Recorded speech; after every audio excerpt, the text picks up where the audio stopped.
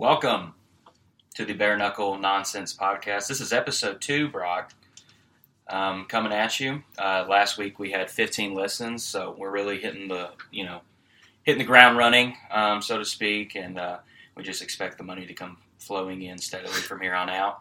I'm your co-host, Brent West. You can follow me at Brent West MMA. I'm here with my co-host, Brock Enlow. You can follow him at Enlow Brock MMA on Twitter. So how are you feeling, man? I'm good, dude. I'm good. I'm excited for this card this weekend. A lot of people are sleeping on it.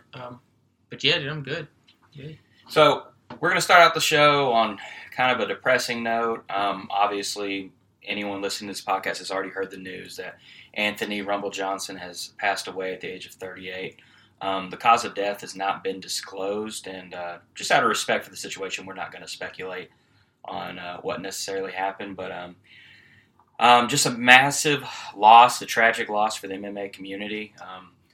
If you get on Instagram or Twitter, you've seen, tens and 20 and 30 or so fighters, post about what Rumble meant to them and, times that he would call them for words of encouragement. Apparently that was the thing that Rumble liked to do, is call and check in on several different fighters. Somebody who has fought for the title twice, has had some incredible knockouts, was definitely one of the most popular fighters in the mid-2000s or mid-2010s. It is absolutely tragic. You have any thoughts on that, Brock? No, just a great fighter, and according to the fighters that knew him, greater person. Like you said, they said he was always reaching out to people, making sure they were all right. I know Daniel Cormier hit on that in his post. I saw several others that trained with him, like Gilbert Burns, talk about that as well. But, yeah, definitely a sad time for them. We'll be thinking and praying for their family of Rumble. But yeah, big loss to the community. My favorite Anthony Rumble Johnson moment is probably a popular moment, but when he knocked out Glover Teixeira in, I think it was 12 or 13 seconds, I was actually at Buffalo Wild Wings. I think that was Conor McGregor DS2. Yeah, that was. On that card. So that card was spectacular, and he probably had, the highlight of the whole card. So it's just absolutely tragic, especially to lose such a nice person in the community. I know that he had business dealings with Bare Knuckle Fighting Championship as well. I saw Bellator even released a statement, saying that they felt bad for the family and sending their condolences, and obviously the UFC did as well. So we just wanted to touch on that in the beginning because it is quite a loss, and we will be thinking about his family and keeping them in our thoughts and prayers as well. But on a lighter note, we're going to move on and talk about the fight night coming up this Saturday, November 19th, which is UFC Fight 9 Lewis versus Spivac. We're going to touch real quick on just the main card. I know Brock has some people on the undercard that he wants to touch real quick, so I'm going to let him take that over real quick. So, depending on if you watched this last season of The Ultimate Fighter, Volkanovski versus Ortega, you recognize the name Brady Highstand. He fought for the Bantamweight Championship. He actually fought injured in that fight, and he lost in the championship, but they signed him anyway. And he's supposed to make his UFC debut, actual UFC debut, not The Ultimate Fighter. And I'm excited about that. He's a favorite, negative 170 favorite. So he can do both. He doesn't just strike, he wrestles as well. But I believe he is known for his striking. So I'm excited to watch him as he takes on Fernie Garcia. And then one more on the undercard is Ricky Turcios. He bangs. I don't know if you watched him. I don't know if I pronounced his name right, but that dude, any fight he watches is a dog fight. He just likes to stand, swing. He gets rocked, but he's a solid fight to watch. So that'll be an exciting fight. And then lastly, if you know Zalagas Zumagulov, that dude, he's a solid striker, solid wrestler, solid prospect. I know he's 14-7, but he's a fun fighter to keep watch on. So those are my main people to watch on the undercard. So definitely check out their fights. All three of those are exciting fights. But yeah, let's get to the main card, dude. Yeah, so starting out the main card, we have Jack Della Mandolina versus Danny Roberts. Danny Roberts is a little bit of a journeyman since he made his UFC debut. He is 18-6. He started out 2-0, and then he had an absolute war with Mike Perry back in 2016. I don't know if you remember that fight. It was one of the I believe it was Mike Perry's second fight in the UFC. I can check that real quick. Let me see here. Either way, it was an absolute dogfight. Danny Roberts actually lost that fight. And since that fight, he's kind of gone, a couple winning streaks followed by losing streaks. He has wins over Bobby Nash. He has another win over Ramazan Emeev. So he's had 8 knockouts, 5 submissions. He's a very well-rounded fighter. He fights out of Sanford MMA. He's an absolute stud as well, even with the losses. He has great length as well.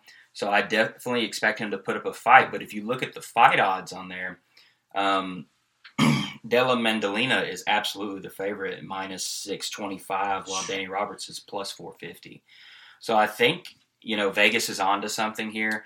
I don't like looking at odds because I don't think odds can necessarily predict the way the fight is going to go accurately all the time.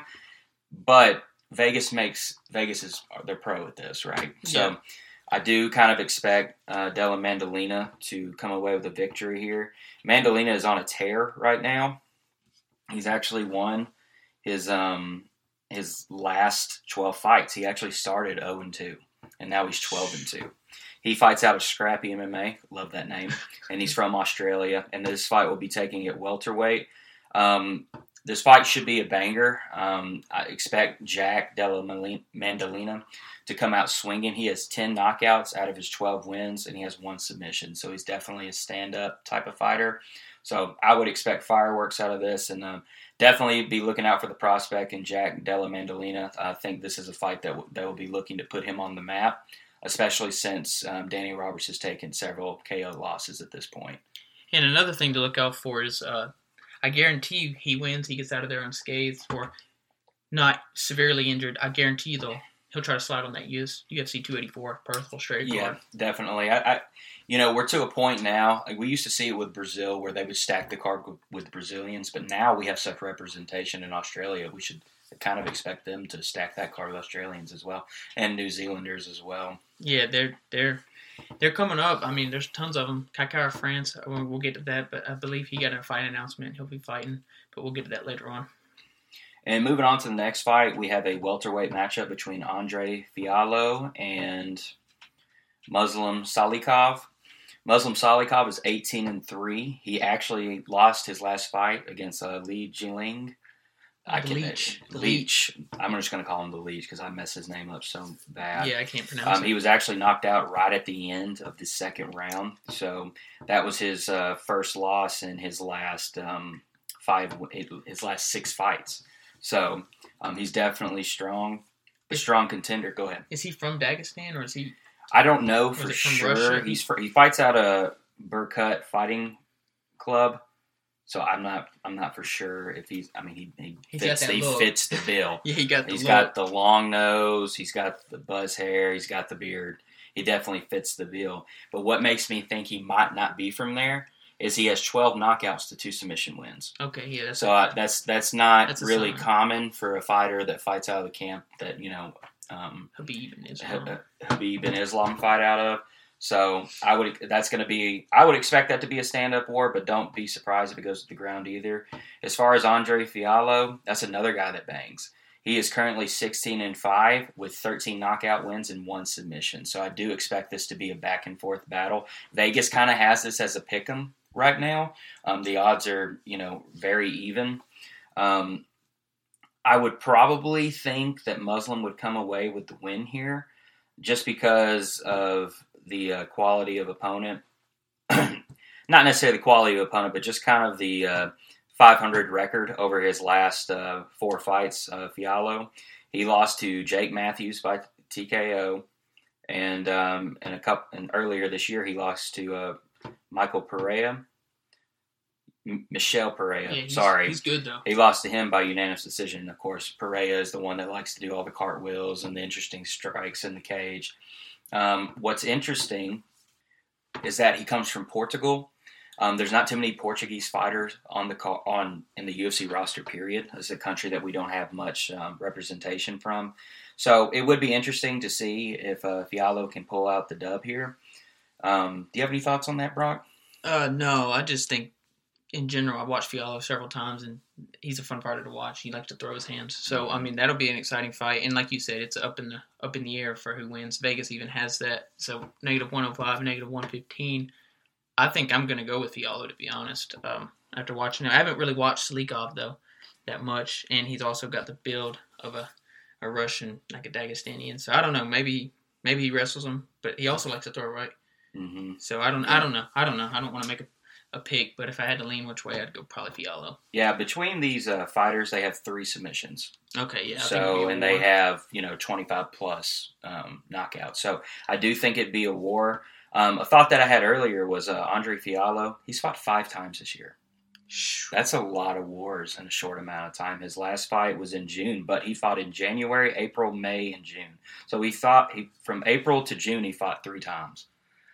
So what's his record in those 5? 3-2. He is, for this year, he is 2-2. 2-2. Okay. But in that span, that was just 3 months. He was 2-1. 2-1. Okay. Mm-hmm. Okay. So, definitely a fighter who is, looking for some paychecks for sure, and definitely to get on a winning streak. I would imagine that he is a very, determined individual focused on his goals. So, especially, I always think that when someone is extremely active. So yeah. And moving on to the next fight, we have a fight at heavyweight between Chase Sherman and we have Waldo Cortez Acosta. Cortez Acosta is 8-0, so he's definitely a prospect. He has 1 fight in the UFC. He actually came from the Contender Series where he beat Danilo Suzart. He KO'd him in that fight. And his first fight in the UFC was back in October 29th, so he's turning around and having a fight pretty close to. It wasn't as spectacular as his Contender Series fight, but he did get the unanimous win over Jared Vandera, who is 12-10, so definitely a journeyman fighter. Probably wasn't much of a test for Cortez Acosta, to be honest. What's interesting about him is he was actually the Legacy Fighting Association. He was their heavyweight champion before he went to Contender Series. So he's definitely a fighter that's still probably a little green against top competition, but certainly a prospect nonetheless in a division that is always looking for bodies to throw in there, new talent to come in. I definitely think this is a name that you should watch out for. Chase Sherman is currently 16-10 in the UFC. He's probably had more success on Twitter than he's had in the cage. He's had quite a losing streak before his last win. His last win is actually against Cortez Acosta's last opponent too, which is Jared Vanderera. But before that, he was on a 4-fight losing streak. I believe he was actually even cut from the UFC at one point. So, just kind of a journeyman fighter. He definitely is not a submission artist. He's never submitted anyone in his career. In his 16 fights, though, 16 wins, 15 of those were knockouts. Oh, wow. So he only has 1 decision victory. This card seems to be more of stand and bang. It's definitely stand and bang. Of course, we'll get to the next card. In fact, I think the only predominantly wrestler on the card is Sergey Spivac. Yeah. So we could see a lot of knockouts potentially. Absolutely. So I don't think this is one of those fight nights that you should overlook. I know with Derek Lewis being the main event that there'll definitely be some eyes on the fight. Mm-hmm. But certainly, if you can, you should tune in for the entire main event or main card, even the undercard as well. With this fight, the odds are not as skewed as I thought they would be, with Cortez Acosta coming in as a -220 favorite, with Chase Sherman being a +180 underdog. I haven't seen Chase Sherman be able to put it together for long periods of time. It seems like every time that he comes into a test, he fails. When I said earlier about Chase Sherman being more successful on Twitter, he seems to have a pretty good following and has a lot of funny tweets, but his success on Twitter doesn't really translate into the cage. Yeah. Into the octagon. So I would probably look to see Cortez Acosta come in there and have maybe a signature knockout as well. We've seen Chase Sherman take some bombs before, and this is definitely a fighter with some miles on him. with 26 fights as opposed to Cortez Acosta, who has only had 8 fights. Now, having said that, we see this all the time where someone is kind of spoon-fed opponents, and one of those opponents gets like a knockout or a surprise unanimous decision over them.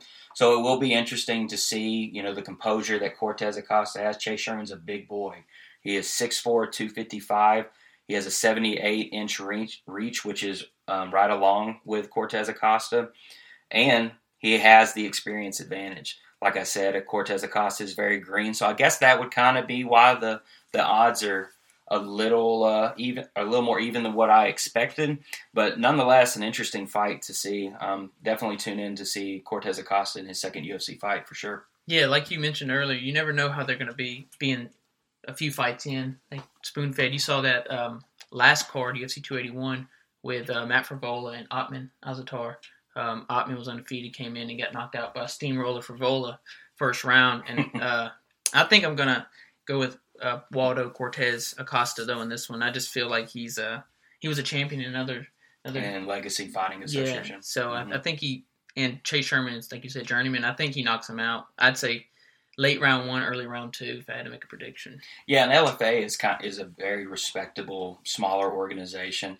They have good ties with the UFC as well. They spoon feed a lot of their champions into the UFC proudly.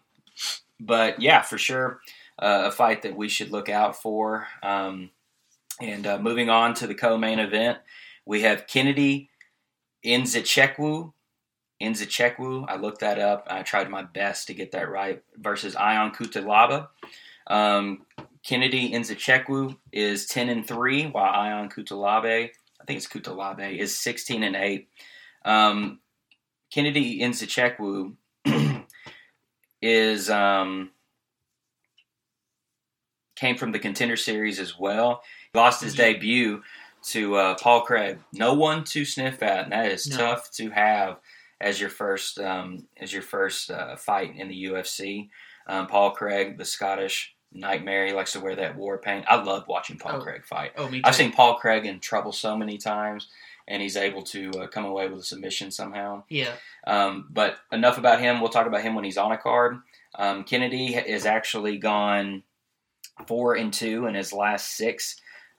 He's coming off a two-loss streak, and then actually had a win in the summer against Carl Robertson. He knocked him out halfway through the 3rd round. So he has never submitted anyone. In his 10 wins, he has 7 knockouts. So definitely another person that likes to bang, likes to stand up. So this is another fight that could potentially have fireworks as well, with Nzechukwu coming in as a -180 favorite, while Ion Cutelaba comes in as a plus 155 underdog. Everyone loves to watch Ion Cutelaba fight. Unfortunately, his fighting style does not always translate to victories. He's coming off a 2-loss streak against Ryan Spann and Johnny Walker. Yeah. Obviously, we touched on the last episode, Ryan Spann's nothing to sneeze at. But when Ion Cutelaba made his splash into the scene, there was a lot of hype around him because I think he's for the Just Bleed guys.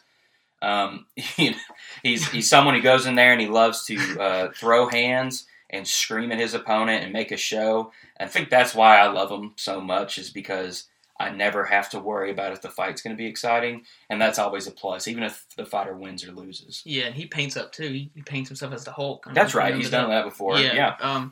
But yeah, so this fight's going to be, definitely want to keep an eye on. This is going to be a knockout. I have no doubt. I hope that Cutelaba gets it done. Cutelaba, however you pronounce it. I watched his 2 fights against Magomed Ankalaev, who's fighting this coming up, I think in December. He's fighting for the #1 contender spot. But also the guy he's fighting, I can't pronounce it. What, Nzechukwu? Yeah, so he's nothing to sleep on either. I mean, you could tell that by his first fight, his UFC debut was giving Paul Craig. That's no easy fight. So they think highly of him too, and I think either of them gets the job done that night. But I think it's going to be by knockout for sure. And he's another fighter with Nigerian roots as well. So Nigeria definitely getting some attention in the UFC as well. And it's always good to see fighters come from African countries as well. to try to, expand the sport and different things like that. I think it's important for us to touch parts of the world that don't necessarily have a whole lot of sport representation over there. So that's always nice to see. Kutelaba has a lot of experience, though. So he has losses against Misha Serkinov. He's fought against Jared Cannonier. He's lost to Glover Teixeira. He's fought Magomed Ankalaev twice. So he's definitely fought a murderer's row of opponents.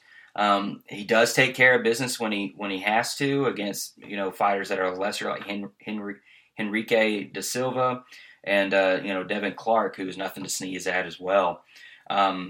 What we common see though is Ion Kutelaba fighting kind of silly, unintelligently. His last two losses were actually submission against strikers. So with Johnny Walker, he was submitted in the first round, and then Ryan Spann, of all people, submitted him in the first round as well.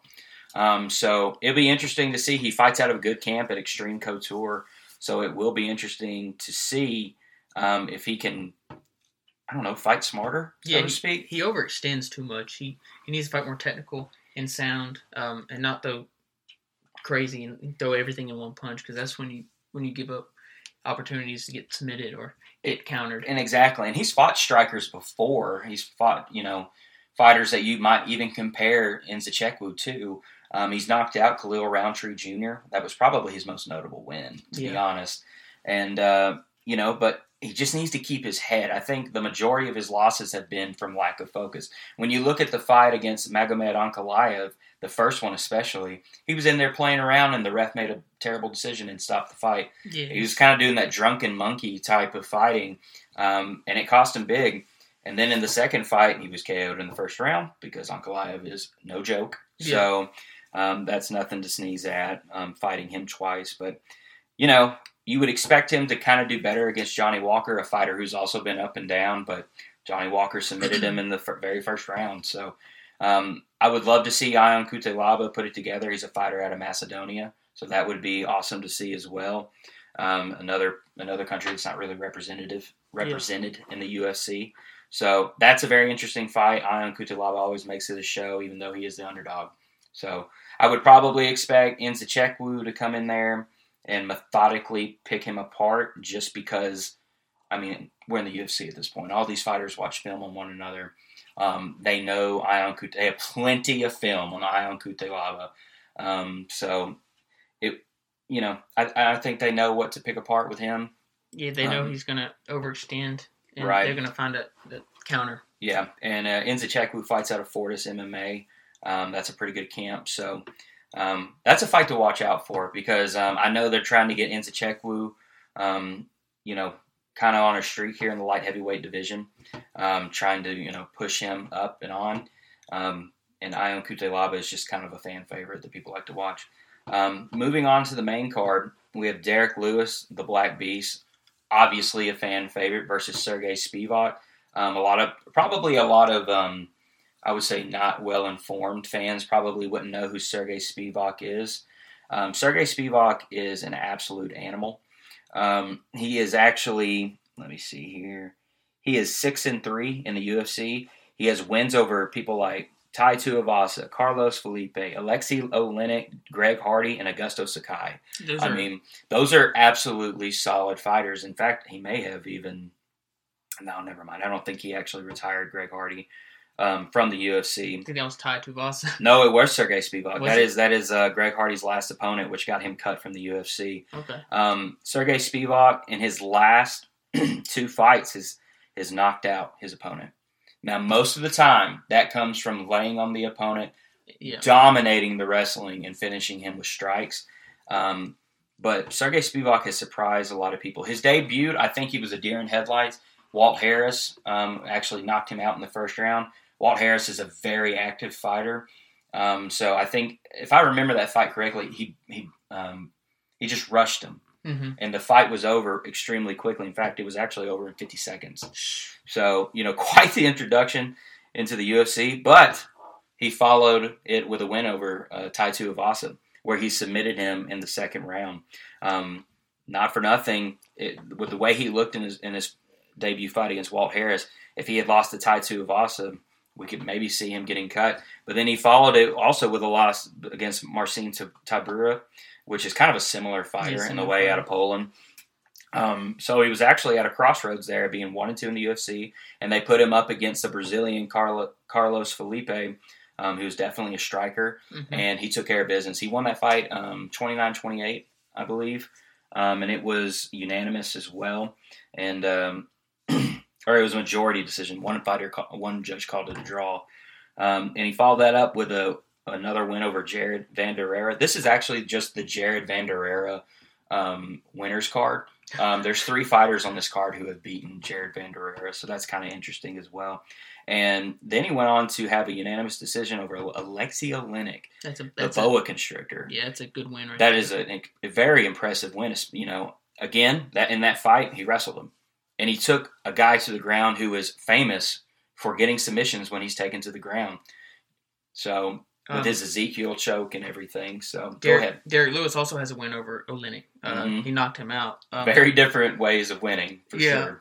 Yeah, so, I mean, and they also, he lost to Tai Tuivasa as well. So, so did Spivac. So, Sergey Spivac also had his win against Tai Tuivasa during Tai Tuivasa's massive losing streak. I believe he lost like 4 in a row. Okay.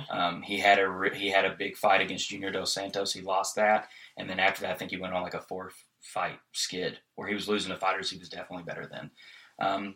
So that's nothing to sneeze at. Derek Lewis comes into this fight 26-10, while Spivac is 15-3. Derek Lewis is actually the underdog in this fight, and I think that's accurate. No, for sure. I mean, you never know how Derek Lewis is going to be. Sometimes he never even throws a punch and gets submitted. Sometimes he never even throws a punch and get knocked out. You saw that with Cyril Gane. He didn't really get going against that. Like you said, you saw him lose to Tai Tuivasa. He's been submitted before, I believe. So yeah, but that also isn't a bad bet if you wanted to bet on Derek Lewis, because you see him knock out wrestlers like Curtis Blades when they shoot. So I mean, I don't know. If I had to pick, I'd go with Spivac. But you can never count out the Black Beast. It's one-shot power. And I would also say Derek Lewis is kind of at a crossroads in his career. I mean, let's face it, he's definitely up in age. He's 37 now. Yeah, he said he's got a few more fights on his career. He knows. I think Derek Lewis is kind of in the twilight of his career. I don't necessarily see him fighting for the title again. We may just kind of see him right off into the sunset soon. He's definitely we've touched on this, or multiple MMA outlets have touched on this. Even Derek has touched on this. He's not much of a trainer. Yeah. He's had several fights where he's trained 30 minutes a day and went in there and either won or lost spectacularly. So it's interesting to see. He's coming off the worst loss in his career, though. He was knocked out in under a minute in the first round by Sergey Pavlovich, which is nothing to sneeze at. This guy is definitely legit. He's 16-1, but still, you would think that someone who has fought for the title, I believe is Derek Lewis fought for the title twice. Yeah, okay, so. He lost to Daniel DC, and then he lost to Cyril Gane. Losing to Cyril Gane in DC, nothing to overlook. His last win is against Chris Dawkins. We saw him in a war against Tai Tuivasa, where we thought Derek Lewis had many opportunities to put Tai Tuivasa away, but something that always comes into play with Derek Lewis is that gas tank. Yeah. And you kind of saw him punch himself out, and Tai was still there, and he finished him. So we're kind of at a crossroads here. Having said that, having put Derek Lewis on that, we're categorizing his career as on its last leg. We've seen him absolutely demolish wrestlers before. We saw him, knock out Travis Brown, who was trying to wrestle him, absolutely demolished him. And then we saw someone who I would consider the best wrestler in the heavyweight division, Curtis Razor Blades. He knocked him out, and I thought Curtis Blades would win that fight something like 30-26. I really did. Yeah, he stone cold him with the uppercut when he shot. And it seems like only you would think that it would take someone who's like a submission artist or like an equally talented wrestler to kind of beat Curtis Blades, but Curtis Blades only loses to knockout artists. It seems like he's lost to Francis Ngannou twice. and he's lost to Derek Lewis. So it seems like he has a real chin problem in punching power as well. But, moving on again, we don't want to get too off track. I don't necessarily know. I love Sergey Spivak, but I do. This is the first card he's headlining. He's been an undercard fighter. Yeah, so it's interesting to see him get, be the headline. Be a headliner, for sure. Is this in Vegas? I don't know for sure. Is it in Vegas? Yeah, the Apex. Okay. So, you know what? I'll take it back. So, if it's in the Apex, there's not going to be any fans there.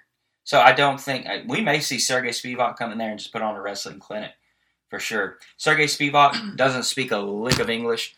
Does not sound like a good matchup for Derek Lewis at all. But again, you can never count out the Black Beast. No, at all. Never. And this card is actually an early card. I don't know if you knew that. It's that prelim start at 12, and the main card starts at 3. So that's something to keep your eye on too. Don't miss it. I think they're trying to capitalize, since it is a Saturday in the middle of college football season. They're probably trying to hit a sweet spot with some midday games that maybe aren't necessarily as interesting. So I think for us, we always like to see cards start at 9 o'clock. Yeah. But I think the UFC is using some strategy here to try to get as much viewership as possible, especially for an Apex card. That's kind of what you're shooting for, because you're not going to have a gate to collect money from there. So yeah, no, I think it's a solid time, because like you said, there's some key matchups for the playoff contentions later on that night. So I may have already mentioned this, but Sergey Spivak comes into this fight as a minus 200 favorite, while Derek Lewis is plus 170. The odds, I think, are pretty fair there. I'm sure a lot of people are heavily taking Derek Lewis in this fight because they haven't seen or remember Sergey Spivak fighting. It hasn't been a whole lot of, highlight reel wins, but Sergey Spivak is kind of like a diesel engine. He just gets it done. It's not sexy, but he gets it done. That's right. So, with that being said, final pick, who do you think? I think Sergey Spivak is going to win this fight 29-28. I do think Derek Lewis might have some success early, but I do believe that the only way that this fight goes in Derek Lewis's favor is if he wins by knockout. And I think it has to come in round 1 or 2, early in round 2. I agree, exactly. So I was about to say, if he does get a knockout, it's going to have to come early, because that gas tank don't hold up, especially against wrestlers. I think Sergey either wins 2 rounds or all 3. I agree. I'm going to go with Spivac as well. So I hope you all look into that fight, card, rather, because it is an interesting one. A lot of I don't know if I would say unknown, but definitely some fighters that don't have a whole lot of popularity behind them. But definitely a fight with a lot of knockout artists, except for Sergey. Yeah. So, yeah. Moving on to some MMA news, I'm going to let Brock take over with our first. All right. So, in case you missed it, they announced another fight that's been added to UFC 284. Alex Perez. I'm so sorry. You good? So, yeah, they added another fight. I was looking up how to pronounce his name earlier, and it keeps playing that. Oh no, you good? That damn video. You good? I'll just hit that 34 minutes. You could leave that in. It's funny. We'll just leave it in. Leave it. All right. Nobody's gonna listen to this. No, dude. We'll leave it in. All right. So yeah, they announced, like I said, UFC 284, another fight that has been added. Alex Perez versus Kai Kara France. As you know, Kai Kara France trains with City Kickboxing. Mm-hmm. So Israel Adesanya, Dan Hooker, Brad Riddell, who's actually taking some time off. Yes. I don't know if you saw that after his last loss, which is all right. I think it's good for him. But, so yeah, that fight's been added. Did you see Izzy got arrested? I did. So, Israel Adesanya, the former middleweight champion coming off his loss against Alex Pereira, was arrested in JFK Airport in New York City for carrying brass knuckles. So... Did a fan give it to him? That's what I heard. That's the rumor, that a fan gave it to him, according to his manager. If you know anything about New York State, they do not take kindly to weapons of any kind, owning them illegally. They have very strict gun laws, and I can only imagine that the laws against, carrying a weapon into an airport are also pretty strict. So I actually was looking this up when that video went off. In Australia, they're not legal either, and in fact, over there they call them knuckle dusters. So. I'm not actually for sure what Izzy was thinking. I would imagine he wasn't thinking about it at all. He probably just packed it in his bag as he was trying to leave, It got picked up on the metal detector, obviously. Yeah. And I'm pretty sure the shape of brass knuckles comes through pretty well in the scanners as you go through security. I mean, I would expect this to kind of just blow over. I don't. It's not like Izzy used him and punched like a pedestrian like old or man. something. I know. It's not like he got mad and hit an old man because he didn't like his whiskey. Yeah. So there you go. I also don't know. He might get some sort of fine or something like that. Maybe have to do. I don't know how they handle community service with someone who is not a citizen and is not supposed to be in the country. I don't. I'm just don't. Obviously, we don't expect jail time or anything like that. No, if McGregor can avoid jail time for punching a dude in a bar, Izzy's almost right up there with him popularity wise. Right. Right. I think it blows over. Maybe a fine, mm-hmm. but if you're Izzy, I mean, like you said, he probably wasn't thinking about it. Plus, he don't even have to use brass knuckles to do the G. But it's so preposterous that I just don't think there was any thought behind it. I'm sure a lot of people give Izzy gifts, and it just didn't make sense. I just don't think there was much thought behind it. I don't think it was purposeful at all. I doubt he was trying to smuggle them. I'm sure it was very obvious he had them. So just keep an eye on that story going forward. I don't expect much to come out of it. But speaking of fighters getting in trouble, Iri Latifi has been suspended for 3 months for not disclosing a staph infection prior to his last bout. That's crazy. I think he's also fought Derek Lewis before. He has. Yeah, it's wild. I mean, I understand that one. You got to let people know you're sick. Staph infection is contagious, obviously. Well, it's not only contagious, it can be deadly if not treated. And I know I just said it could be deadly. Nobody knows anyone who's ever died of staph infection, but once you get staph infection, you get it again and again more commonly after that. I actually had a friend in high school who got staph infection and then would repeatedly get it like year after year. Yeah, I've actually had it multiple times. Really? I picked it up. We used to go swimming in the creek. And that explains a lot. Yeah, and I got a cut on my elbow, then I picked it up, and then I get it from the gym a lot now. So I make sure to wash my hands, which I'm not contagious. I don't have it now, so don't worry. I'm not going to touch you, buddy. So Iri Latifi actually fought Derek Lewis in his debut, and he spoiled his debut because Iri Latifi was a big prospect coming into the UFC. I remember that. Iri Latifi has been ranked in light heavyweight and heavyweight, I believe. Yeah, I think that's right. I think that is right. So, and let me double check that it was Derek Lewis who beat him in his debut. I believe it was. I know they fought before. Something that before I figured that out, another thing, when I think of staph infection, the fight that always comes to my mind is Tony Ferguson versus Kevin Lee. Yeah. When Kevin Lee walked out and he had that massive lump on his chest, and Joe Rogan immediately was told in his earpiece, do not talk about a staph infection. Do not talk about a staph infection. And Joe Rogan immediately went, he has a massive staph infection. So it's just extremely, that was kind of a funny moment, kind of another thing that you could throw on to Joe Rogan's compilation of funny moments. He seems like he's always taking criticism. Oh, for sure. Absolutely. But yeah, I mean, 3 months is nothing. Yeah. So, but it is a, precautionary. I was absolutely wrong about Iri Latifi's debut being against Derek Lewis. He had probably fought maybe 8 times prior to him meeting Derek Lewis in the octagon. So please just forget that I said that. So, but yeah, Iri Latifi, a Swedish fighter. He actually fights in the camp that Gustafsson fights at. It's back there. They're sparring partners. So I didn't know that. Mm-hmm. Yeah, absolutely. I don't know if you saw the Poirier. They're still beefing, Poirier and Chandler. Supposedly Poirier said this is his house after he won, and Chandler took saying, "Oh, what MSG's your house? This logo is your house." And Poirier called him a dweeb, and they keep going at it. And supposedly, when Michael Chandler put his fingers in his mouth, supposedly Poirier said that he bit the crap out of him. He could play dirty too, so I thought that was pretty funny. I don't even think it's dirty at that point. No. I think if you watch the fight back, Chandler had cupped his hand around his top jaw to pull his teeth up, kind of skull drug him essentially. Like a fish hook. Basically like a fish hook to pull his head up to get that choke under. And No, I don't blame Dustin Poirier at all. I would have bit his fingers off myself. Yeah, so that was a little dirty. Not even a little. That was dirty. Now the blood thing, I don't really know. I mean, yeah, that was probably dirty too. He could have leaned, but then again, he blew a clot out of his nose. What I'm talking about. Yeah. And he said after the fight that he didn't create gravity, but yeah, they're still beefing. So when you watch that fight and you see him spit all that blood on him, you immediately think, oh, he did that on purpose, because it was so much at one time that like they were talking back and forth.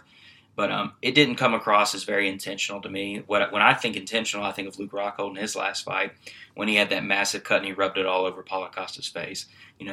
So to me the intent wasn't there. But yeah, absolutely, I think this beef is fake as hell. Me too. I don't see. I mean, these are two very well accomplished fighters and they live in mansions. I feel like. At what point do you actually hate your opponent if you're making millions off each other? Yeah, no, it's publicity. Yeah, and they're cut from the same cloth. Absolute animals. Again, though, as we touched on our last pod, Michael Chandler seems to really can't. And he's fought a murderer's row, but he can't seem to get a winning streak going. So no, and I don't see him getting a winning streak going. To be honest, if they keep feeding him the fighters, they're going to feed him. But Dana likes him. I know he said that he's a fun fighter to watch, so he ain't got to worry about getting cut anytime soon by no means. But he wants to gold, like Michael Chandler. So do you think it's a reach thing with Michael Chandler, with him being kind of a shorter, stockier fighter? We do see him get pieced up in his losses. I think that has one thing to do with it. Another thing is I think that he falls in love with violence too quick. Like once he lands. He's a shark. He smells it. Yeah, he throws wild, crazy punches instead of being calm, collective, and precise like you see. And maybe against, sorry to interrupt you, maybe against the type of competition that he was fighting in Bellator, which he fought Benson Henderson, he fought Eddie Alvarez. Tricio Pitbull. He fought Pitbull. I don't know if maybe he just gets accustomed to winning those exchanges when he smells blood, because he's always been a killer. Mm-hmm. He's always put it out on the line. He's lost before. I think one of his last fights in the UFC, he lost to a prospect because he broke his ankle. Yeah. Do you remember that? I can't remember that guy's name. He was like 7-0 at the time. I think he won the belt. Huh. I'll have to go back and look that out. We need to make sure we look that up. But anyway, it's just, Speaking of Chandler, I don't know if you saw Eddie Alvarez called him out. He's wanting to get back in the UFC, so we'll see if that happens. Well, one championship has not gone as well for Eddie Alvarez as it has for Demetrius Johnson. No, he's a free agent now. So. Yeah. And one other thing that we wanted to touch on is John Dodson is scheduled to make his Risen debut for New Year's Eve. I put that on there because I actually ran into John Dodson in New Orleans. Really? When I went to the Final Four last year. Did you recognize him immediately? Yeah. How could you not? Because he looks like a Ninja Turtle and he's 5'3". Yeah, he was walking into a restaurant, so the guy was like, John, and he waved at me, but I didn't want to stop him from his family. Plus, I was headed to get some beignets before the championship game, but... that's probably a good choice. It seems like we see more and more that celebrities are having negative altercations with their fans, especially, well, at least it's publicized in the MMA world when fan interactions do not go well. So it's probably a smart decision. Yeah, he seemed like a cool dude, though, so I'll be rooting for him in that debut, so. Yeah. I'm assuming he's getting a cash grab to go to Risen. Risen reminds me a lot of Pride, kind of the wild, wild west without any legitimate fighters, though. We've seen Ian McCall fight in there. Of course, they have fights with Gabby Garcia where she's fighting grandmothers. Yeah. So she's really good at, putting people in their graves there, being 250 pounds and a 6'5" woman. So they have a lot of freak show fights. So it'll be interesting to see who they put John Dobson against. With him signing with Risen, I'm kind of surprised that one didn't make more of a run at him, to be honest. That's why I think it's kind of a... I don't know why he didn't go to PFL. That's where you make money, supposedly. That's true. I don't think PFL has much of a strawweight division. Yeah, that's true. So, yeah. That's true. It's not strawweight. It's not strawweight. No, that's women's. That's women's. Bantamweight, I think, or flyweight. Flyweight. Bantamweight is 135. Flyweight being 125. That's right. John Dodson's fought at both. In fact, he knocked out T.J. Dillashaw in one of his early fights. That's right. At bantamweight. So, John Dodson has also fought for the flyweight belt twice against Demetrius Johnson. I guess that's kind of why I was thinking that maybe he would go to one, just because there's blood there. One's trying to get more traction. Let's sign a talented UFC fighter. But he went with Rizin. I'd imagine he's getting paid handsomely. And, it would be nice to see him dance into the octagon, or I guess the ring, rather, when he goes into Rizin. That's just kind of an interesting thing. Go ahead. As we wrap up, this is the last fight, I guess, fight night, fight card, whatever you want to call it, before December. So this last one for November. I know it's not much, but we'll have Thanksgiving. I think there'll be a break. And then December 3rd, the big Orlando card. So that's looking forward to Stephen Thompson, Kevin Holland, and then it'll be UFC 282. So, yeah, lots of things to look forward to. Thank you guys so much for listening. We want to give a shout out to Elliot Burgess, who created the intro and the outro. You can find his music on Apple Music and Spotify, so go and give him a listen. Also, news coming to the podcast, we'll be looking to get fighter interviews going forward. We want to give us some spotlight to maybe some prospects that would be looking to get into the UFC, and also have some UFC stars on our podcast as well. That's right, and I haven't talked to you about this, but we're planning on making a Instagram account where you can follow us on, and hopefully, as we get rolling, go on YouTube and have video with our podcast. So that's just a few announcements as we close. So thank you guys so much. Coming around here ain't easy for me. It's been so hot around here since you were leaving.